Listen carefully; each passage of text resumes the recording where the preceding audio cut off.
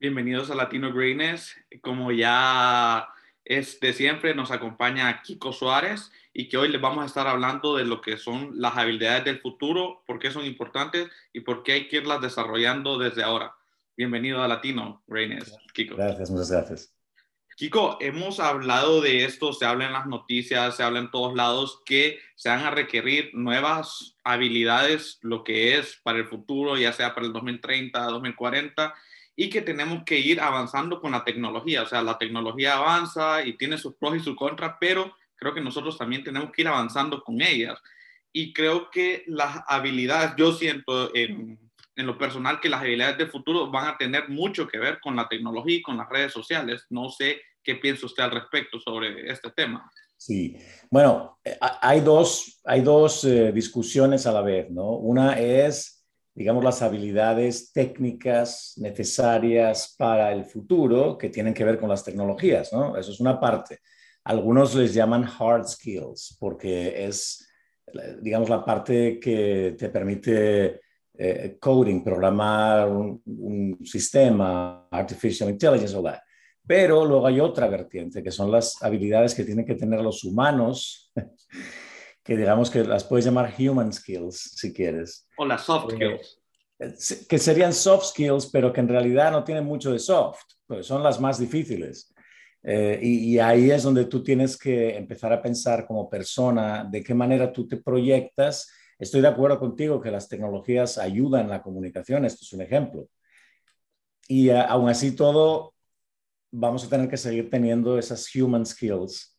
Yo sé que tienes por ahí una lista, la podemos hablar. Yo tengo mis favoritas y te podría decir unas cuantas, pero vamos con tu lista y las Sí, hablamos. sí, claro, esto lo saqué de un libro de Emma Sue Prince que dice que las 7 habilidades que son para el presente y el futuro son el pensamiento crítico, la empatía, la integridad, la adaptabilidad, que de eso estamos hablando, que hay que adaptarnos a lo que nos viene, el optimismo, proactividad y la resiliencia. Bueno, pues imagínate todo lo que acabas de decir. Si una persona pudiese avanzar en todas esas a la vez, sería un mejor humano, ¿no? Obviamente. La empatía, yo diría también la comunicación, no sé si lo dice ahí, la comunicación es muy importante, las habilidades de comunicación interpersonal. Um, Además de las que tú dijiste, de la empatía, bueno, todas las que has comentado que son muy importantes, integridad, que te hacen ser una mejor persona. Hay una que yo creo que debería todo el mundo aprender más, que es la capacidad de recibir crítica constructiva Ujú. y no reaccionar. Es muy difícil. Y si practicas esa en los dos sentidos, en dar digamos, la crítica constructiva y recibirla, y las agregas a esa lista con comunicación, estás ahí donde debes estar. Sí, porque lo hablamos muchas veces en los podcasts anteriores de recibir la crítica constructiva y darla y saber de quién recibirla y todo.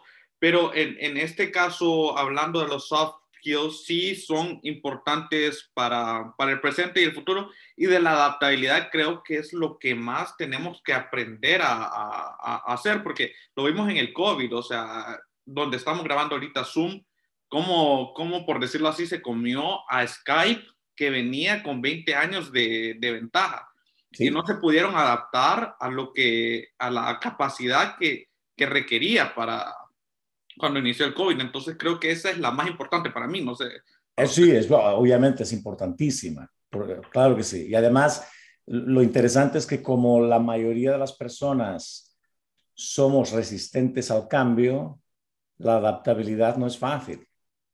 Entonces, obviamente, los que decidieron hacer esos cambios versus los que no decidieron hacer esos cambios, en sus dos esferas de influencia posiblemente pensaban que estaban haciendo lo mejor.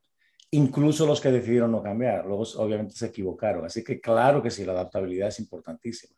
Sí, lo hemos visto en varios ejemplos, pero igual como la tecnología va avanzando, también se habla de lo del pasado. O sea, me gustaría tocar el tema del el degree universitario, como ahorita la inflación está subiendo más que nada y los precios están volviendo más altos y muchas personas van a tener complejidad para ir a la universidad o poder pagar por la universidad.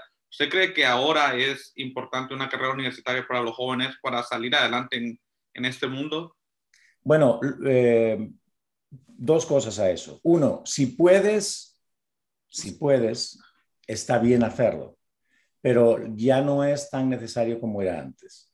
Ahora hay otras muchas opciones, hay microcredenciales, hay muchas opciones disponibles para que la gente busque, digamos, las... Y cuando digo credenciales no me refiero solo a títulos universitarios, es cualquier cosa que te sirva para demostrar que has hecho ciertas cosas, por ejemplo, un curso de Six Sigma o lo que sea, pero luego al final vas a, digamos que acumular. El futuro va a ser una especie de bloques conectados en lugar de ahí te va mi título universitario, ¿no?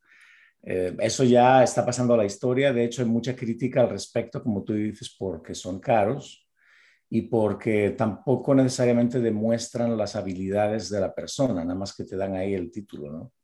Así que hay un gran movimiento ahora mismo en el mundo de la educación y del mercado laboral en el tema de skills, precisamente de habilidades, porque el sistema debería de reconocer ese aspecto mucho más que lo que es la educación tradicional. Sí, porque lo menciono más que nada por los altos ejecutivos ahorita de las empresas grandes que sí tienen su título universitario porque usted habla de que era importante para llegar por lo menos a esos puestos, pero se han tenido que ir adaptando a la tecnología. O sea, ellos nunca se imaginaban que Zoom iba a ser algo nuevo y que lo iban a utilizar para las reuniones o que lo iban a utilizar ahora para el trabajo. Entonces, por eso más que nada me gustó tocar ese tema porque tal vez en mi opinión sí es importante para poder aprender las soft skills, pero si lo sacas tienes que saber que vas a requerir esas hard skills en el futuro, o sea, vas a tener que irte adaptando a lo que vas haciendo y no te estanques ahí, si tienes el título tienes que ir aprendiendo más.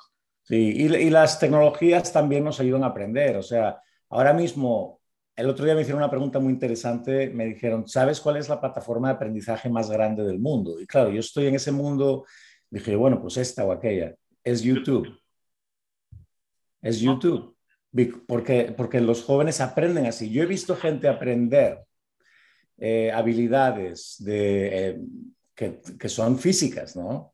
Yo he sido un coach de boxeo y kickboxing muchos años.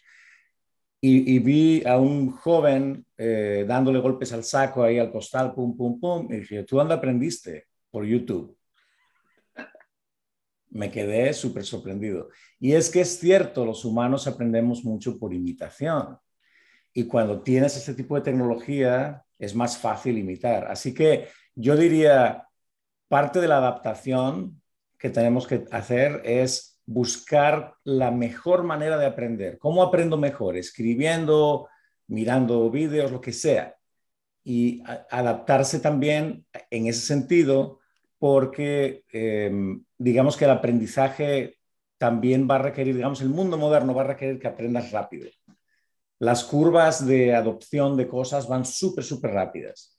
Entonces, si quieres aprender en el mundo de hoy también tienes que aprender rápido. Así que adáptate a lo que, a lo que necesita el mercado, pero también asegúrate de que aprendes de la mejor manera, de la forma más rápida posible. No, sí, hablando de YouTube, también podemos hablar de Latino Greatness, que aquí se aprende mucho de usted y es completamente gratis. Y sí, eso lo recomiendo porque hay muchas personas que tal vez unos no entienden viendo videos, otros son más visuales, otros entienden leyendo. Entonces hay que encontrar ese punto donde es que se aprende mejor y creo que en base a eso vas a poder encontrar bastante información en el Internet que, como siempre lo digo, hay pros y contras, pero si lo sabes utilizar, pues adelante. Entonces, no sé cuál último consejo usted tiene para los jóvenes para que desarrollen esas soft skills y hard skills y nunca dejen de aprender. Sí. Bueno, pues lo dicho, que es un balance, ¿no? Que necesitas aprender ciertas cosas que el mercado valora, pero que a medida que se automatiza todo y hay más robots y más inteligencia artificial, lo que van a apreciar más en ti no son necesariamente los hard skills, son esos soft skills.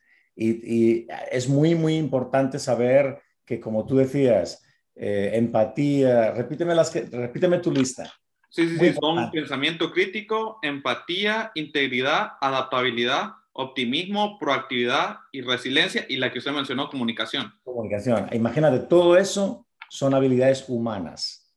No tienen nada que ver con la tecnología, pero sí te van a ayudar a usarla mejor. Sí, entonces lo importante aquí son aprende las soft skills y ya las hard skills ya se vienen después y así vas a poder ir logrando un futuro mejor para ti. Y no, como siempre, muchas gracias, Kiko, por darnos siempre estos consejos, este aprendizaje gratis. Y pues seguimos adelante y le digo a la gente que vamos a abrir una nueva fecha que se va a llamar Latino Greatness Indianapolis, Indy, para así nos pueda seguir en todas nuestras redes sociales y pues no sé, un mensaje. Claro que sí. Buenísimo. Gracias, Kiko. Gracias a ti.